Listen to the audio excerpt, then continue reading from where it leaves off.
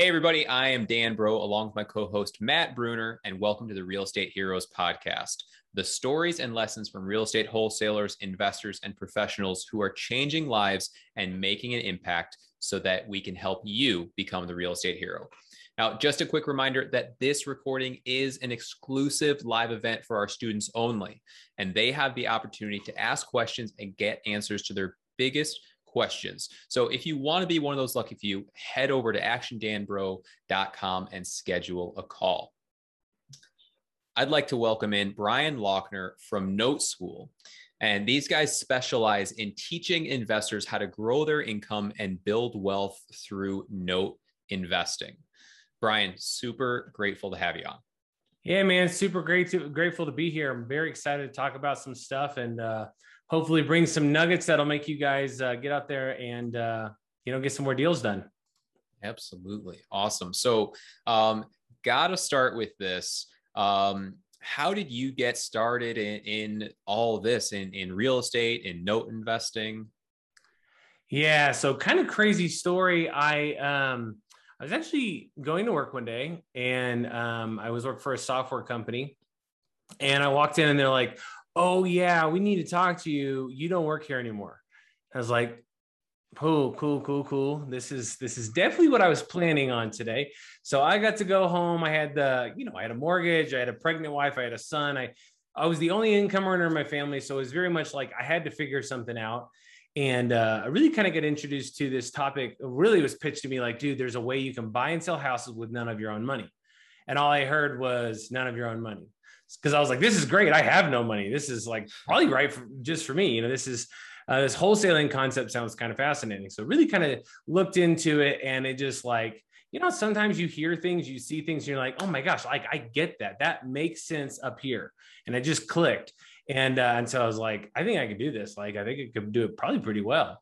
So let's give it a shot. And so really, I started wholesaling full time for the sole purpose of I've got to find a way to pay my bills, right? I got to find a way to feed the family, et cetera. And really, that's kind of how the whole thing got started. And then from there, that's where the story kind of just changes 1,000 times. I always tell people I got shiny object syndrome. And what I mean by that is like, there's this, hey, new shiny strategy, maybe I should go try that one. So after wholesaling, what I do, I'm wholesaling to fix and flip guys. And so maybe I'll flip houses for a while. So I started doing that and scaled that business up, was trying to juggle 5, 8, 10 at a time, and just found myself driving around town all the time, right? And then just from there, it was like, oh, this is a lot of work. I don't know that I love this. And I'm just not, I was really not great at flipping houses. Like total transparency, just wasn't great at it, was way better at wholesaling.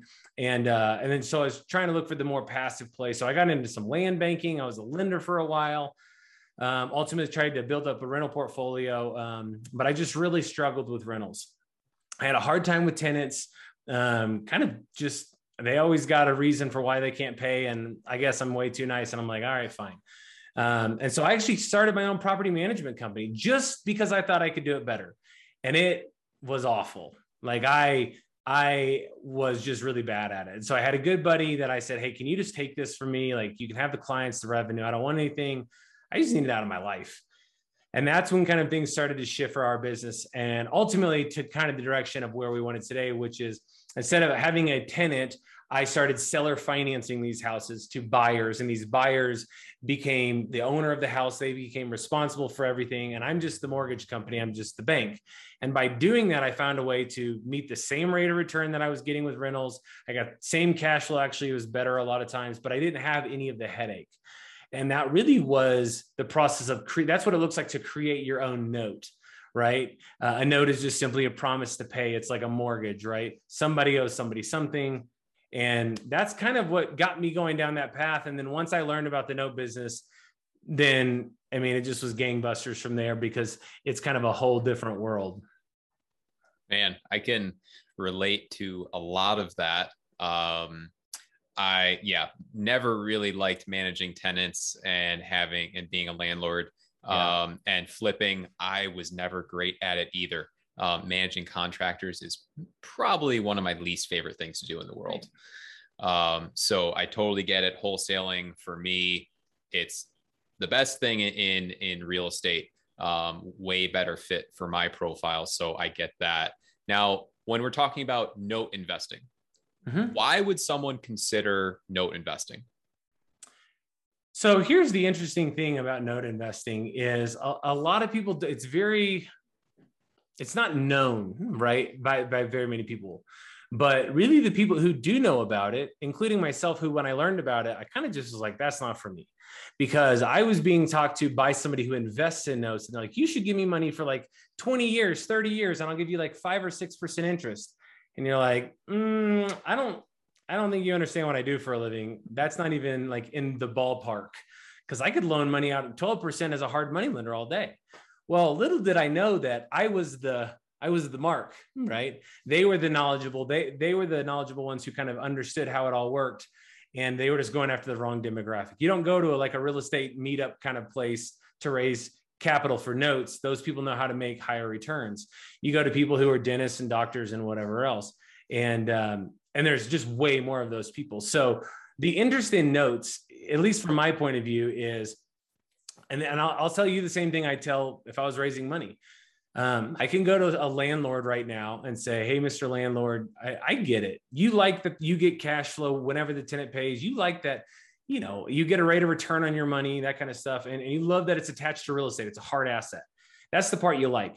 Then there's the parts you don't like: the tenants, the toilets, the turnover, the fact that you're putting more money into a property to fix things up that break, but your cash flow stays the same. And what does that do to your return on investment? It drives it down every single year, right? And so maybe over 30 years, yeah, rental property is brilliant. But if you've ever owned any number of rental properties, actually, if you ever owned one rental property, it's about that first 1 to 3 years, 1 to 5 years, where like you're kind of fixing all this stuff that's breaking, and you're figuring out how tenant turnover works. And you're trying to figure out, should you self-manage or property manage? All this stuff, the cash flow hasn't increased because you can't just skyrocket the rent. You can't, the property didn't appreciate, so you can't just pull all your capital back out. You're just in this weird spot. And so if I can go to these people and say, hey, look, if I could show you a way to keep all of the good, keep the cash flow, keep the security of the house, keep the rate of return. In fact, I could show you how to make it higher with better cash flow and more stable cash flow. And I'll take away all of the bad. The tenants, the toilets, the turnover, you'll never put any more money back into this property. Would that be a conversation that you'd be like to go into? And what you find out is it's a fairly easy conversion to get it going, the conversation. It's just, where do you want it to go? It can go 1,000 ways. Right now, really the biggest person that you should be talking to, if you're somebody who's wanting to buy houses, is this burnout landlord. Because once you show them how to be the bank, be in the note business, they typically have other capital. And once you can get them to fund your deals, now you can create your own notes. And again, it's the same thing. It's, I can keep all of the good, but I don't have to have any of the bad. And so that's really the biggest interest is solely through the lens of, I want it to be passive. I used to live in the Dallas, Texas area for a long time. That's where I started my business. I recently moved to the Denver, Colorado area, just kind of for fun, for some adventure. And my business is very virtual at this point. And with the note business, it's very virtual. So I buy nationwide, and it just, it lends more towards my lifestyle choices versus me getting in a truck and driving around town to all the flips and going to meeting with sellers and all of those different things. And so based on what I was trying to accomplish, it lined up with my goals. And I think that's why it's of interest. Kind of for a lot of people. And I'll say this, that the founder of Note School, his name's Eddie Speed. You only got to know 2 things about Eddie Speed if you don't know who he is. He's been in business for 40 years, and he's done over 50,000 deals himself. So like the dude's probably figured it out, right? But what's amazing about him is he will tell you, he said, look, the longer somebody's in the real estate space, the more notes becomes this aha moment for them. It's not a matter really of if people entertain notes, it's more a matter of when, if they can continue to make it a long time, just because it becomes clear people want to be passive. Wow. Well, that sounds amazing. You have my interest. I'm sure you have the interest of our students and our listeners. So this episode, we're going to do a little bit differently. So most of it, we do a lot of Q&A, let's really dig into those questions. But this being so different from what we normally talk about, we're going to do sort of a teaching session. So we're just going to let Brian do his thing, teach us about notes, and then we'll follow up with some questions after that. All right. So I'll let you take it away. Okay. Man. Cool. So let me ask you before I get too far into this, let me ask you a quick question. Talk to me a little bit about, for your audience, because there's so many different things I could go into right now. For your audience, are you guys, would you like to talk more about, because everything ends up in the note conversation. Do you normally have people that would be interested in learning more ways to acquire more deals? And then obviously we could talk about exiting into notes, or what do you think is probably the most beneficial for your group at this point in time? Yeah. So the typical profile of the students we work with and our listeners, they're people that are either in another area of real estate, and maybe they're flippers, maybe they're landlords, and they're looking for something that's maybe more scalable or with less risk, a little more passive, can create more of a business around it.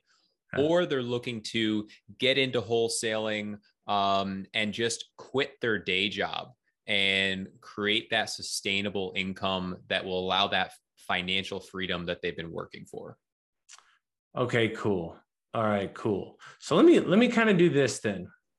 There's a couple of things that I'll kind of try to hit in the conversation here. And I will tell everybody too, since I know we only got like 20, 30 minutes or so to really kind of have this conversation, it's going to be kind of high level. But if you want to, I've got I actually teach a one-day class for Note School. Eddie actually asked me to join his teaching team in January 2020, solely to come and kind of say, hey, look, this is what it's been like in the market, kind of from my experience. As you would imagine, I talk to a lot more sellers than Eddie Speed, who's doing 50,000 deals over here, right? So hopefully this will be a little bit more relatable kind of for you. But I think there's a couple of different things that we can talk about. And I have a one-day class that I'll get you guys a link if you want to come to it. And I'll actually get you a coupon code or a discount or something so you can come to where I actually spend a whole day diving into this world. Can you see my screen? Yep. Sweet. Okay, cool. So really, there's a couple of things you got to understand about the note business, about notes. And we're going to kind of dig into a couple of things. That's obviously Eddie Speed on the left there. And Eddie refers to his approach as becoming a deal architect. Okay. So really what you got to understand is it doesn't matter if you're a wholesaler, you're a landlord, you're trying to scale your business, you're looking for stability, less risk, whatever. A deal architect is simply a different way of viewing the market. It's a real estate investor who's a specialist in kind of a certain area, but they want more out of their marketing dollars. They want more out of the deals they're doing.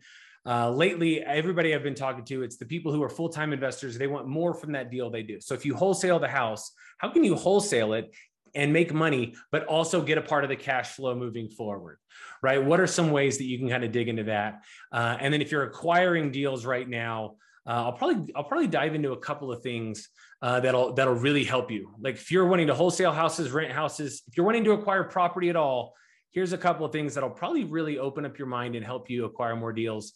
And the reason I'm going to start with acquiring more deals is it starts with the deal, right? Once you get a deal, if I could show you how to get a deal with the financing, then you could rent it, you could wholesale it, you could flip it, but you could also create your own note. And when we talk about the note business, the easiest way to discuss this is to look at the bigger picture. And everybody always thinks like, well, they're not really talking about notes. Like I really am. The picture's a lot bigger than you think.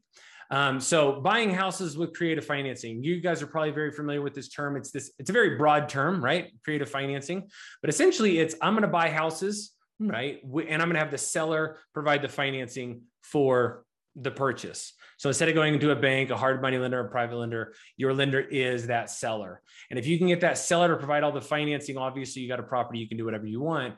My preference is instead of renting it out or something like that, what I do is I turn around and I resell it using seller financing for the tax benefits, but also because the buyer pool today for this marketplace, the seller finance space, is bigger than ever before. It was $1 trillion marketplace before the pandemic. It's obviously skyrocketed since this point. And these are people who are paying 6 to 10% interest on their mortgage. They're giving you 10, 20, 30% down payment so you can make a lot of money today. Really, really big marketplace right now. And so the reason I do that is they're the borrower, they fix up the house, it's their problem. I'm just the bank, less headache, but I don't have to give up the cash flow or anything. That is how a note is created. Now that you understand that, you can be introduced to what the note business is. Because if you think of the note business like a mortgage, right, it's just a piece of paper. Really, all you're doing is buying and selling paper. Well, instead of wholesaling the house, you can wholesale the mortgage, the note. And that's really what flipping notes is, or wholesaling notes is if you're just looking to make a fee income, instead of trying to wholesale houses, maybe you need to incorporate wholesaling notes. One of the things that I'll kind of teach you in this one-day class is there's establishments already set up. So I can tell you where to buy notes, or I can tell you who the buyers are to wholesale notes to. So I can either give you the inventory sources or who the buyers are. You just can't put them together. You only got to find one or the other. And this is really one of the reasons that I think wholesaling notes is kind of easier for somebody who's starting out new, because Eddie Speed, this is how he started. In 1980, at 20 years old, he started with wholesaling notes. And really, he just said, hey, I know there's buyers out there. They're already set up to work with people like me. I'm just going to go talk to sellers, get some notes, and go wholesale these things, right?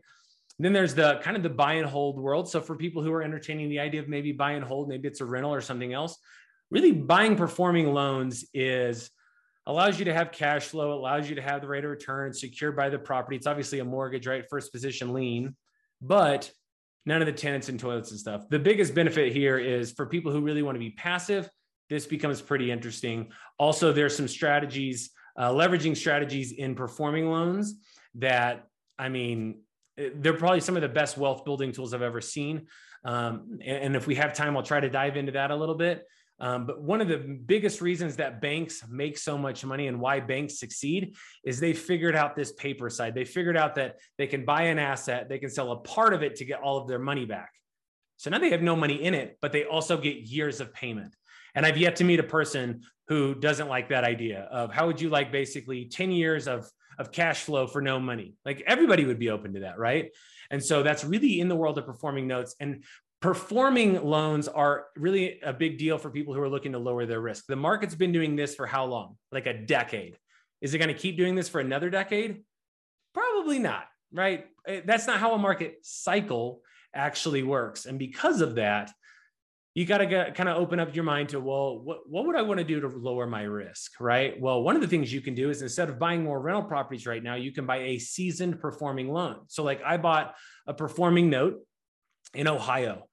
When they bought the house in 2011, I think it was 2011. Yeah, they put like 15 grand down. So that's some skin in the game, but they've made over 9 years of payments.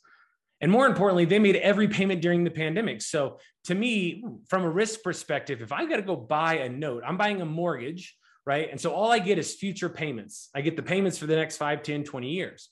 Well, if that's the case, the only thing I really care about is what's the likelihood they're going to pay. Well, when they've already been paying for 9 straight years, they paid through a pandemic, my risk, as you can imagine, it starts to drop, right? So this becomes a pretty interesting conversation from a risk perspective, but also for people who really want to build wealth, you can do this in tax-free environments as well. And everybody likes paying less taxes.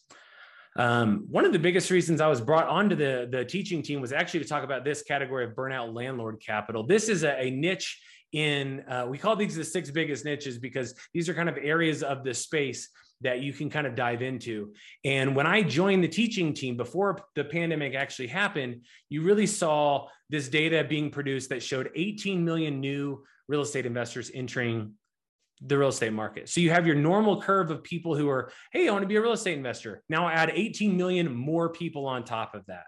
And the short story is this: HGTV absolutely crushed it with getting people inspired, to get into this space. Chip and Joanna Gaines made people want to like start flipping houses, right? You could imagine a couple sitting on a couch, they're watching the show, they see the big numbers at the end, and all they do is say, honey, I think we got to try this. What's the worst that could happen, right?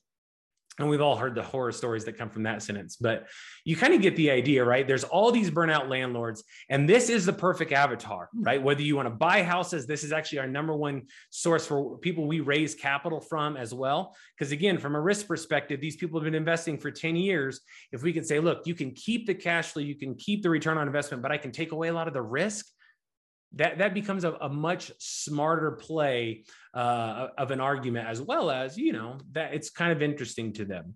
In other words, they tried flipping houses. It didn't work out. They weren't great at managing contractors' budgets and timelines. And so they're like, I'm just going to put a tenant in here. It'll be fine. And then they experience what it looks like to own rental property. Well, and really lately they've experienced what a moratorium looks like, where if their tenant doesn't pay, then it's like, oh my gosh. So whatever pain was there before the pandemic, obviously, I think we can all agree that it's added more pain to the landlord space. And our job as real estate investors is to bring creative solutions to complicated problems. And if they've got pain and problems, how do we go about getting a competitive edge? How do we go about solving their problem so that they can either loan us money, sell us their houses, or whatever? In this case, right now, you can buy these houses, right? You can say, hey, tell you what, why don't I show you how you could keep the good? I'll take away the bad. And I'll show you how to be the bank. And you sell me your rental properties with seller financing. I'll take care of your tenant problem. I've got some solutions for that. And ultimately, I'll find a buyer in the long run so that I don't have tenants either. This is one way to approach it. There's a much smarter way with the tax strategy. If you're wanting to buy houses, I'll kind of run through with you. But really, the last niche I want to talk about is this buying defaulted loans. And this is not a big conversation until the pandemic happened, because it's just a part of the market cycle. Markets go up and down. And when they go up, it's one thing. When it goes down, non-performing loans and buying defaulted debt is a huge conversation. So let me give you a little bit of a backstory. These are mortgages that are not being paid. So if a mortgage is not being paid, obviously the bank kind of wants their money, or they want the house to sell and get their money back, right? Well, we're the bank. What if I could go out and I could just buy the bad debt from a hedge fund, from a bank, or somebody like that? Hey, you don't have to worry about foreclosing. You turn the debt over to me. This is, instead of fixing and flipping houses, this is fixing and flipping the paper side of real estate. So I can buy this bad debt for super cheap, like 35 to 45, 55 cents on the dollar. And if the worst thing happens, I end up with a house that's worth this much. I got that house for way cheaper than I would have ever got it as, from my marketing, right? And there was 5.5 million non-performing loans before the virus. And on average, they were 2 years delinquent. So if somebody hasn't been paying if somebody hasn't been paying in 12 months, the likelihood of getting them like back into the habit of, I'm going to start paying my mortgage again, it's highly unlikely, right? And so as you would imagine, those 5.5 million, they haven't gone anywhere. In fact, they just started getting released. We just started buying some in the past couple of months. And then there's all these other people who haven't been paying their mortgage during the pandemic. A lot of them went into forbearance programs, right? Forbearance just meaning that you don't have to pay for a while, but eventually you have to pay. And maybe we'll have to modify it and put it at the end of the loan. Or if you don't have a job still or something, we might have to take the house, kind of a thing. Well, all those forbearance programs are coming to an end at like a very fast pace. So it was like in the summer, there was like under 100,000 mortgages that were in forbearance programs. They were starting to expire, which means they had to have a solution. Last month, it was 300,000. It was actually almost 400,000 forbearance plans expired, which means these people are out of options. And then September, this is really the big turning month. There's over 700,000 forbearance plans that are basically no longer existing, right? They're going to expire. And what's going to happen to all these people who are in their home and got to figure it out? Well, they got to pay off their mortgage. Maybe we can modify it and put all that stuff back at the end and get you a payment that can afford whatever it is. But a lot of them, I'm telling you, and I'm calling it now, wait for the news. Sometime in the next 12 months, there will be a news article about here's these poor people, these poor, pitiful people. They said that, they were in this plan that was going to be forgiven. It was a forbearance program, and they thought it was all just going to be free money. And forbearance is not forgiveness. You have to pay it back. It's really just kind of a pause.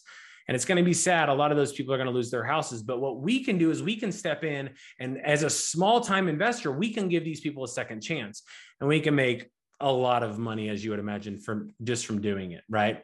So really, this is really the 6 biggest niches in the marketplace. And kind of from here, I'll kind of take you down a little bit of a journey of a couple of things. Right now in the real estate market, obviously, prices are going crazy, right? Real estate prices are going crazy. Stock market's going crazy. All that's really, really good. Really low interest rates. All that's really good stuff. But on the other hand, there's millions and millions of mortgages in trouble. Commercial real estate's in trouble. There's a hodgepodge of things that just aren't working out. It's like, let me see if I can find that slide really quick. So here you go. 14% of FHA loans aren't paying. 9% of the entire residential mortgage space in our country, 9% of people are not paying their mortgage. That means like 1 out of basically every 10 people who has a mortgage isn't paying. Is that not a problem to anybody else? Like, doesn't that scream some sort of massive issue? Yeah, that is exactly what's happening. You got 10 million renters who are behind $54 billion in rent payments. So if they're behind in rent, obviously they're not going to be sticking around long. But what about the landlord? What about that small time guy who he's got 3 rental properties and this was cash flow he used to, be able to live on? And there's 35% less qualified borrowers today than there were before the pandemic, which means it's tough to get a mortgage. And so the elephant in the room, as we say, is it's really hard to buy an asset right now. It's really easy to sell one, right? And so there's 2 kind of conversations I want to go down. The first one is the burnout landlord, right? 72% of all rental properties, right? This is all data from the Urban Institute. You can go check it out yourself. 72% of all rental properties are owned in individual names. This is what we call the hobbyist landlord, right? This is the mom and pop investor who goes to Bank of America. They get a mortgage. That Bank of America says, no, I'm not going to let you put that in your LLC. You're going to personally guarantee it with your social security number. And we want you to be held accountable. Well, that's a big number. And there's tons of these people. So there's all kinds of small time landlords, what we call hobbyist landlords. They typically own between 1 and maybe 5 single family units. Okay. So this isn't Warren Buffett. This isn't hedge funds or anything like that. Okay. 14 million of these, over 75% of those hobbyist landlord, they self-manage. So what I'm trying to show you is in the marketplace today, you have the pain from the standpoint of, yeah, we've got the pandemic and sometimes tenants don't pay, but it's also in my personal name. So I've got to make sure I don't default. I'm also managing it, dealing with the headaches myself, right? And then lastly, some of these people, it's free and clear, which normally free and clear to me says they're relying on this cash flow for income, right? And so whether a house is free and clear or whether there's a mortgage doesn't really matter. The point is, there's different pains. People who have a mortgage have a pain of, oh my gosh, how am I going to pay my bills? My tenant isn't paying, right? Okay, people who are free and clear are like, look, the tenant's not paying. The prices are crazy. Let's just sell this thing. You know what their pain is? And it's completely unspoken. You'll never really hear a seller say this to you. The unspoken pain is taxes. That's the big pain right now. And I'll kind of show you in a second. But this is really our scenario. And this is for anybody who's wanting to pay or to buy more assets. This is something you really have to entertain this approach, because this is your typical transaction. A buyer, a seller, a house, and a bank. Your seller is going to sell the property to the investor. A lot of these mom and pop investors, like I said, they're getting a mortgage from a bank. All that's fine. If you can get a mortgage, you get a mortgage. Obviously, there's a ton of people who can't. But what if we got rid of the bank altogether and instead we talked to our free and clear hobbyist landlord and we said, why don't you be the bank for me, right? And really, the only reason they would is because you're going to give them something that no one else is willing to give them. And because this is collateral they're familiar with. You're not asking them to take like a baseball card collection or something as collateral. They get the house. If you screw up, they get the house back, right? And so where does this conversation go? Well, for anybody who's ever done any seller financing, you're trying to convince the seller that they should be the bank. And that's really kind of been a struggle for, I think, a lot of investors over the years. But it's because we're not doing a good job of entertaining this. And it really takes somebody like Eddie Speed, who's been doing this for 40 years, to step back and look at the market and say, I think I got it. This is the right solution. Here's the pain and here's how we'll solve it. So hobbyist landlord bought a house in 2014, right? For $100,000. It's on average, let's say it's now at $250,000. Killer. This guy can make $150,000 today by selling the house, right? Not exactly, because obviously you've got expenses and stuff, sure. But the bigger thing is capital gains tax, right? And let's just say that's 25%. That's a huge check that they'd have to write to be able to sell it. So while it's interesting, it's kind of painful because I don't really want to do that. Well, what if I could actually sit down with the seller and say, Mr. Seller, I'm not a tax professional, I'm not a tax expert, but I can show you a tax strategy that will allow you to keep the good, keep the house as collateral, keep the cash flow, keep the rate of return, and I could show you how to put some money in your pocket tax-free, right? I'm not going to offer seller financing. I'm going to offer a tax strategy. And really the high-level view of this is every house in the country has some level of the house is non-taxable, right? Think of it as your tax basis. If they bought the house for $100,000 and now it's worth $250,000, the first $100,000 they get is not taxable, right? According to their tax basis. So I could actually go to the seller and say, look, how about we do this? How about I pay retail for your house? I'll give you 20 or 25% down cash today. That's tax-free. You could put it in your pocket. And you're going to seller finance 75% of the portion over time. And by doing it over time, you're going to take what tax burden you have and you're going to spread it out for a decade or two. So you're getting a price that you want. You're getting a ton of money in your pocket today, tax-free. And then the taxes you do owe, instead of paying them this year or next year, you're going to pay just a little bit over the next 10 years or whatever it is, right? And the way that we look at this is in this scenario here, you've got $150,000 that are being paid. If you sold today, you'd pay it today. But if I spread it out over time, I can lay it down on its side. And now all of a sudden over 15 years, and I just used a round number, if I paid you $10,000 a year, Mr. Seller, well, obviously you'd only pay taxes on that $10,000. So your tax burden gets spread out. You have more income to be able to offset that tax burden, et cetera, right? This becomes a way better strategy, really, to be able to get this, get these sellers to entertain this idea. Because now there's two things you got to understand. Now I can get a house, right, with financing. Except for the fact, Dan, didn't I just say that I got to put 10 or 20 to 25% down? Do you want to put 20 or 25% down of your money? I don't either. But with Note School, we actually have a vendor who will put up all that money for you. So now you go tell the seller, I'll give you 20, 25% down. You get that today tax-free. I'm going to have another party step in and give you that. The 75% that you're going to get, you're actually going to get in the future. Now, we might wait 6 months to actually start making those payments. And if you have a mortgage, we're going to make sure those mortgage payments are covered. But for right now, I can give you what no one else can. Tax-free money, a big chunk in your pocket today. I can give you a retail price when every other wholesaler is offering a low price. And obviously, I can give you cash flow and maybe I pay you interest on this $10,000 a year or whatever it is, right? So that's one thing. But now from the acquisition disposition thing, right? Like you're a wholesaler or maybe you're a landlord, whatever your strategy is, it doesn't matter. This works because I could go and I could get a house with seller financing. And if I want to wholesale it, I package it up and I bring it to Dan. Dan, if I brought you a house that had seller financing with it. So, hey, you can buy this property, give me 10% down or whatever. It's a rental property. That's it. You don't need a bank. I'm your guy, right? You're a lot more likely to say yes until you've mortgaged out, right? Or after you've mortgaged out. So if Dan, you could go to Bank of America and you could get a bunch of mortgages, you're good. But Bank of America will tell you, we're only going to give you 4 or 10 maybe in your personal name. And then you've got to figure it out from there. Well, here's a rental property that now you can access if you're wanting to acquire more, whatever it is. You could also fix and flip it. I obviously am going to choose to turn around.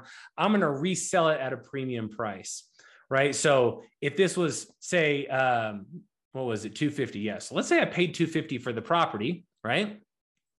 I could seller finance this at $280, and I could probably get $50,000 down from my buyer, which would allow me to give $30,000 to the seller, or if it wasn't my money, it was private money right through one of our vendors. I give the $30,000 back and I'm going to put money in my pocket. Like now I can make 20 grand today. Like here's a good example. Here's a good example of a guy who really went out and did this really well. And he's your typical house buyer, right? Sellers want a bunch. He's running into that. He's running into competition. He's trying to double down on his marketing. He's trying to make it work because it's really difficult in the market right now. He was going to be at $375,000 as a cash offer, where the seller was like, no, I have to have $450,000. So he was like, cool, here's the deal. I'll give you $50,000 cash today. This solves your money problem for the short term. If you'll seller finance it, I'll have this whole thing paid off in 10 years, right? And by doing that, really what we're doing is we're saying you can have the price you want, but you can't have it all today. You can have a big chunk of it. And what's even cooler is you can probably even have it tax-free depending on your tax basis, right? And then the rest of it is just tomorrow. And we've got to figure that out. And once Seth did this, he could turn around, he could resell this to somebody we call a penalty box buyer. Like I said, this is $1 trillion marketplace, right? This is really a party who is really just being kicked out by the banks. I said there was 35% less qualified borrowers today. This isn't a fluke. This is what the banks decided. This is the Mortgage Bankers Association.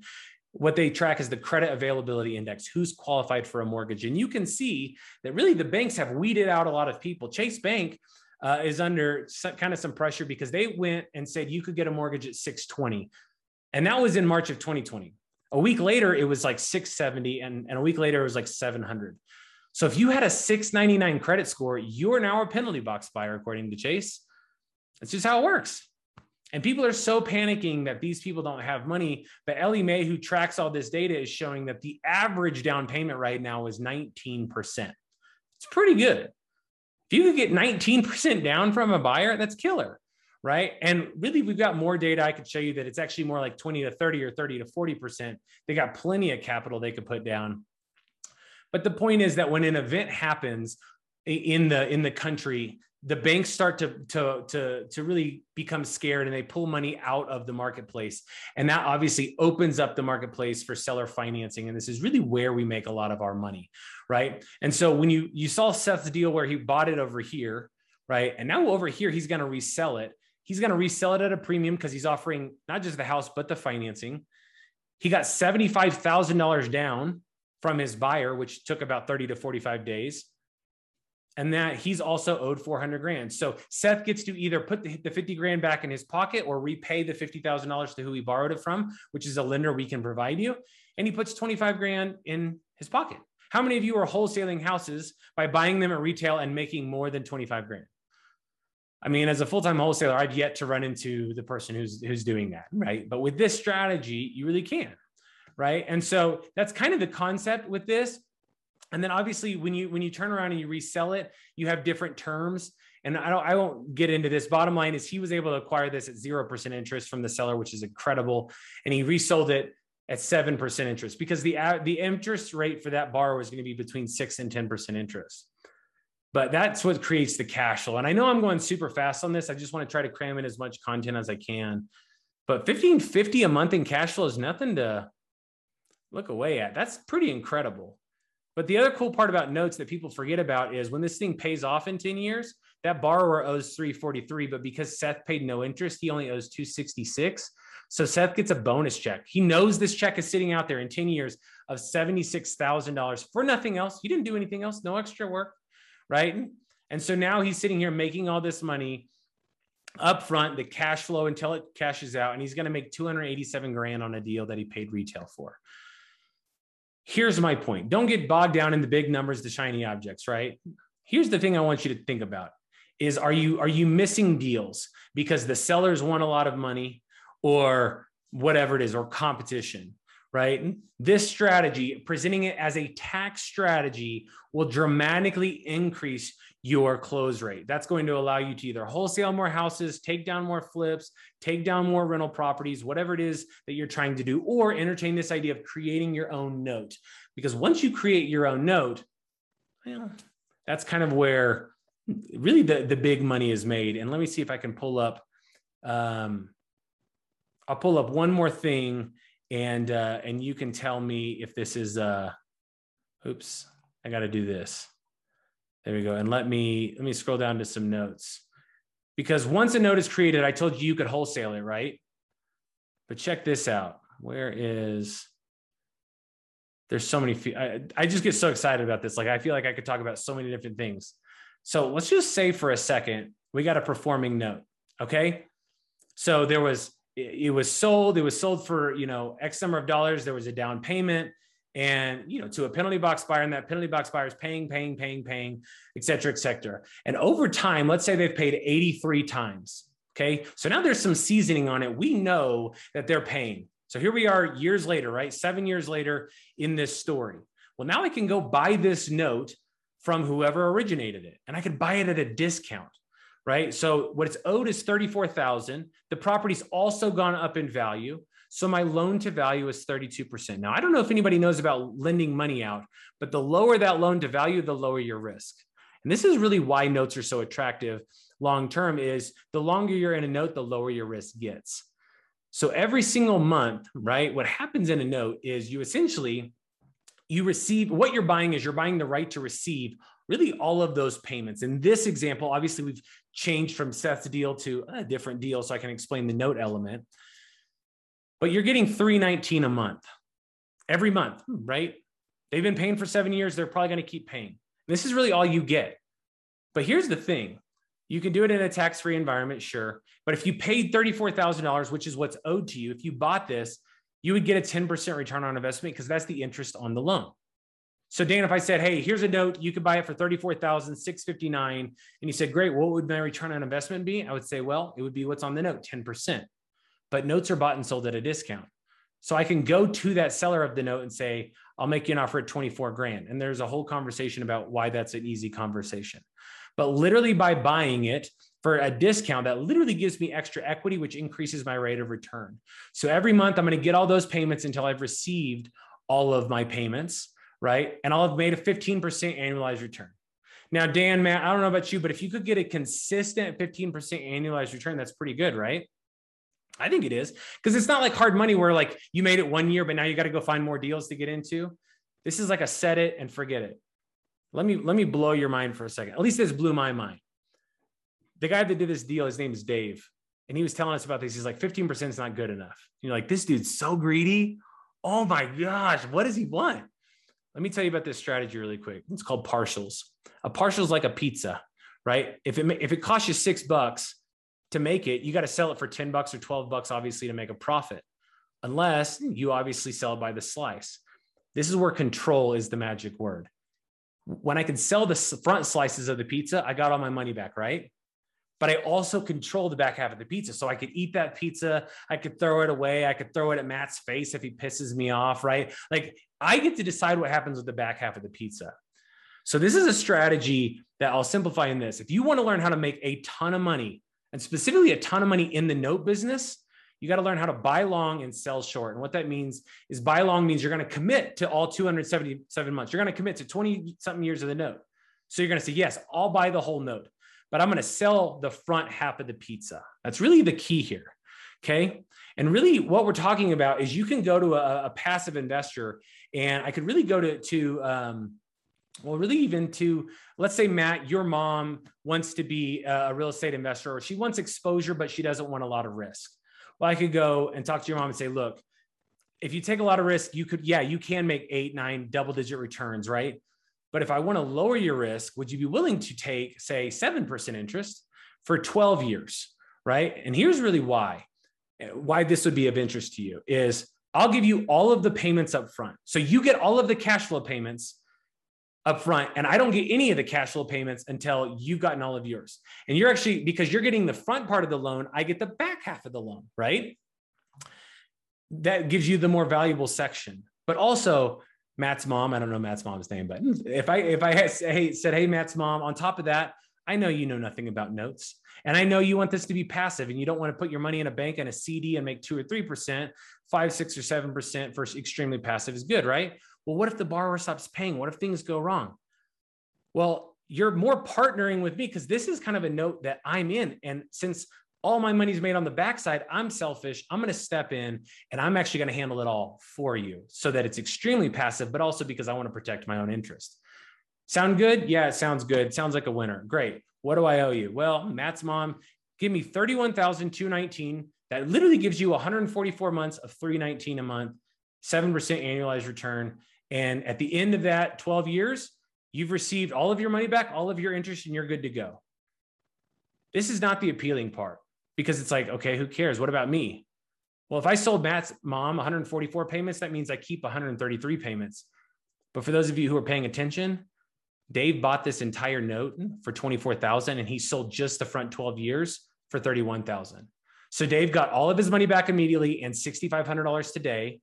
Matt's mom's thrilled because she didn't have to do anything to make a 7% return. And Dave gets another $42,000 absolutely tax-free because he did this in his IRA for doing nothing but waiting. What kind of return on investment is it when you put up 24 grand, get it back immediately, another 6,500, and then you're promised 42,000 in the future? It's enough, right? That's really the magic word in notes. And so this is the power of partials. And again, I got more time to go into it at a later date. really, I more want everybody to understand kind of the direction that I'm going, because this concept, once a note is created, you can sell a partial. And so I don't care who you are. If you tell me, Brian, I want this return or I want this return, there's not a return that's going to be higher than being able to pull all of your money out and still getting some of the cash flow in the future. It's truly, truly incredible. And so I'll kind of wrap up with this. I'll kind of jump back to the other presentation here and really say, there's a lot of different things we could talk about. But, for those of you who are interested in learning more, because I feel like I could ramble on about this a lot, we actually have a class coming up. It's going to be, actually, we're looking at 2 classes. Right now, I've got one set for September 11th. Obviously, you see the time zones there. Really, it's a full day class, right? That allows you to dig into, we use case studies to break down the steps and the details to really help you better understand what it is you're supposed to be doing and how this works, how I could do things in a tax-free environment. Maybe I want to wholesale notes. Maybe I want to buy just performing notes. I want to sell partials. And really the market condition right now, we didn't have time to talk about it, is non-performing notes. There's not a cheaper way to get into assets except through non-performing notes, because you can buy the debt. It's so cheap. And the worst thing that happens is you get the house, right? We're giving away a couple of books. These 2 books, one's on creative financing during and after a pandemic. One's all about non-performing loans.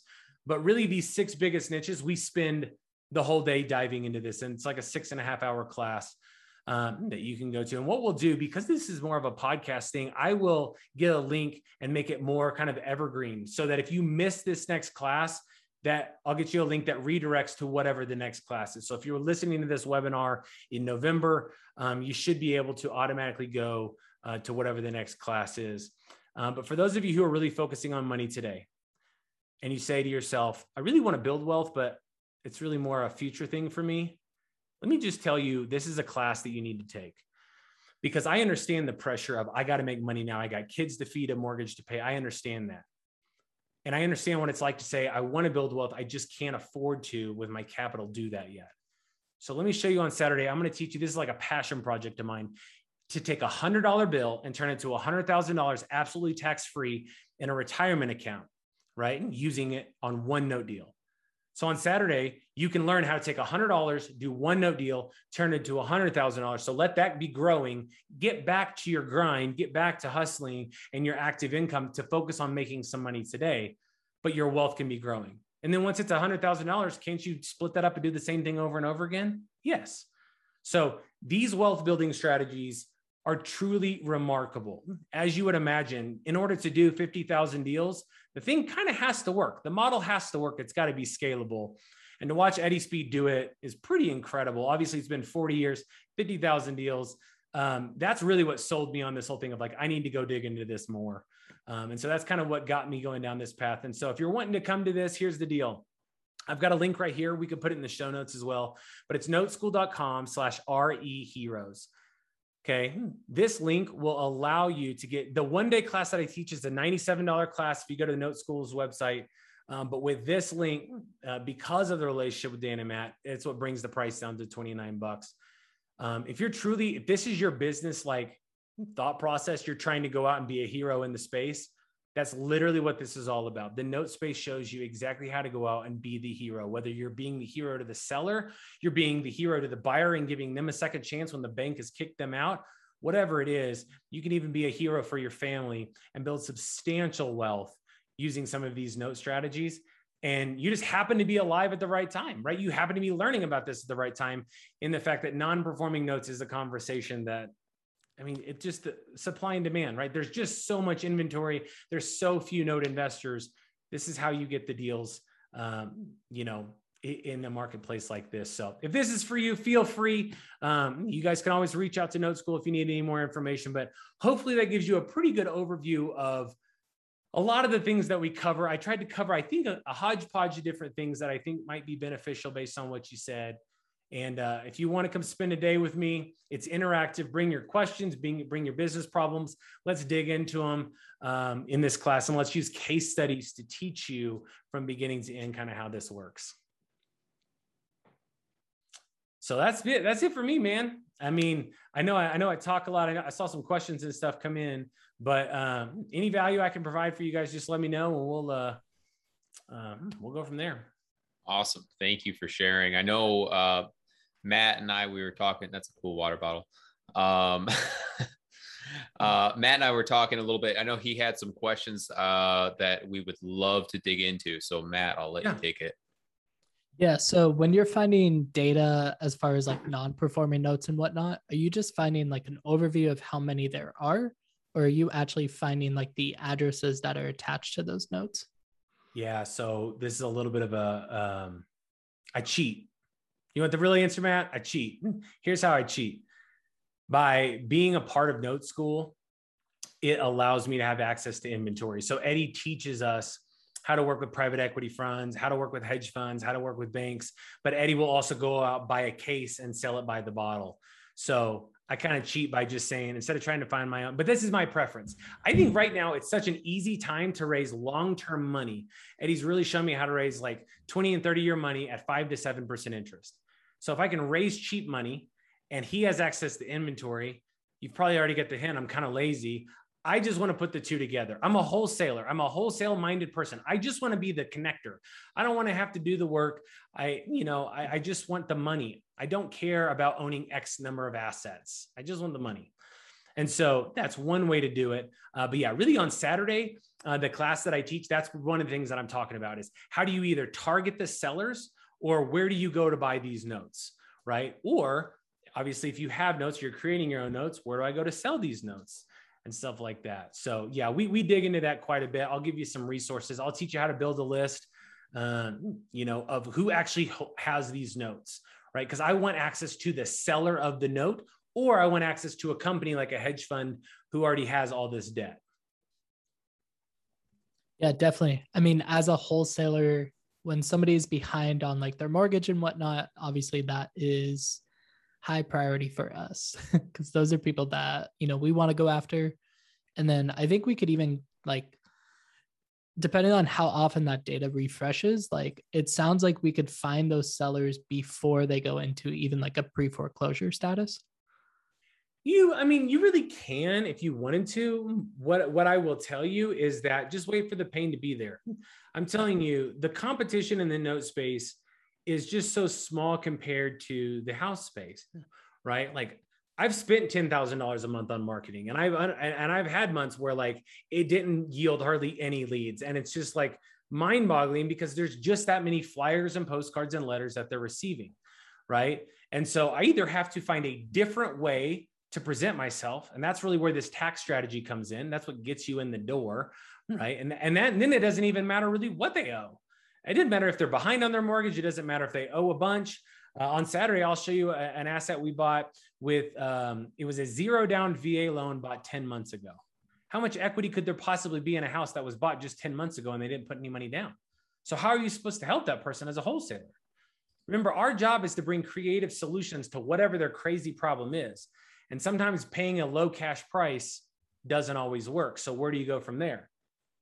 You got to come up with another solution. And that's really what we want to try to get across is here's some different ways to do it. And from a marketing standpoint, yeah, you can just build a list of people who, especially performing loans. Like if you just want to buy performing loans, it's easy to find, just build a list of here's a bunch of people who are receiving payments.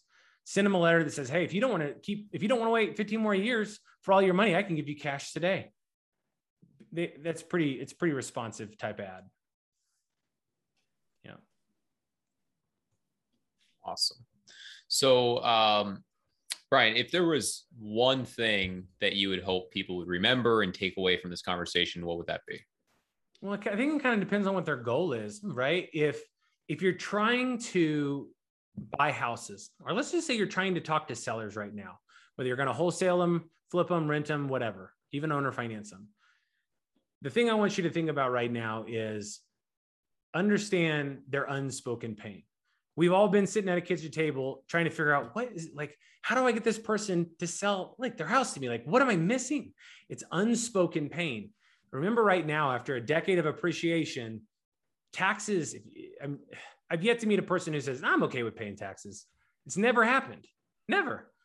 And it's just such a smart way to help the seller at just an unbelievable level. And you can make obviously you get more deals for it, but you also can make a lot more money on those deals. So that's really the goal there. And then really, if you're somebody who's wanting to buy and hold, or you're wanting to, especially if you're somebody who really wants to build wealth, I mean, you really can't afford to miss this concept of performing loans, partials, and really you can double your net worth over the next 2 to 3 years just doing non-performing loans. Like there's just that much opportunity there. But it just takes a little bit of a learning curve. And that's why I teach a whole day class on it. So awesome. And being that we are real estate heroes, I got to ask, if you were a superhero, which one would you be and why? Dude, I got to say Iron Man. Like, I love the creative aspects of his brain, the willingness to say there's a problem, but it's not unsolvable. The dude just always tries to be like, no, it's fine. It doesn't matter how it's whatever impossible is. He's like, we can accomplish it. I love that mindset. And obviously he just looks incredibly awesome. So it's cool. I got to get me one. I really want one of those red suits. I had a friend where I used to live who he like designed those. They like built like movie prop type costumes, but they're like $5,000. So I was like, wow, super cool. Awesome. Well, Brian, thank you for being here, schooling us on notes, and just super grateful for having you on. Everybody, thank you for listening. If you got value out of this, please like, subscribe, comment, share with your friends. And as always, I want to make sure that you can grow from this. So just pick one thing from today and take action on it. As soon as you're done listening, just do that one thing to move in the right direction. Jot down the note, make the call, schedule the meeting, just do something. The only way you're going to grow is by taking action. So go out, take action. Signing off, this is Dan Bro, along with my co-host, Matt Bruner with Real Estate Heroes.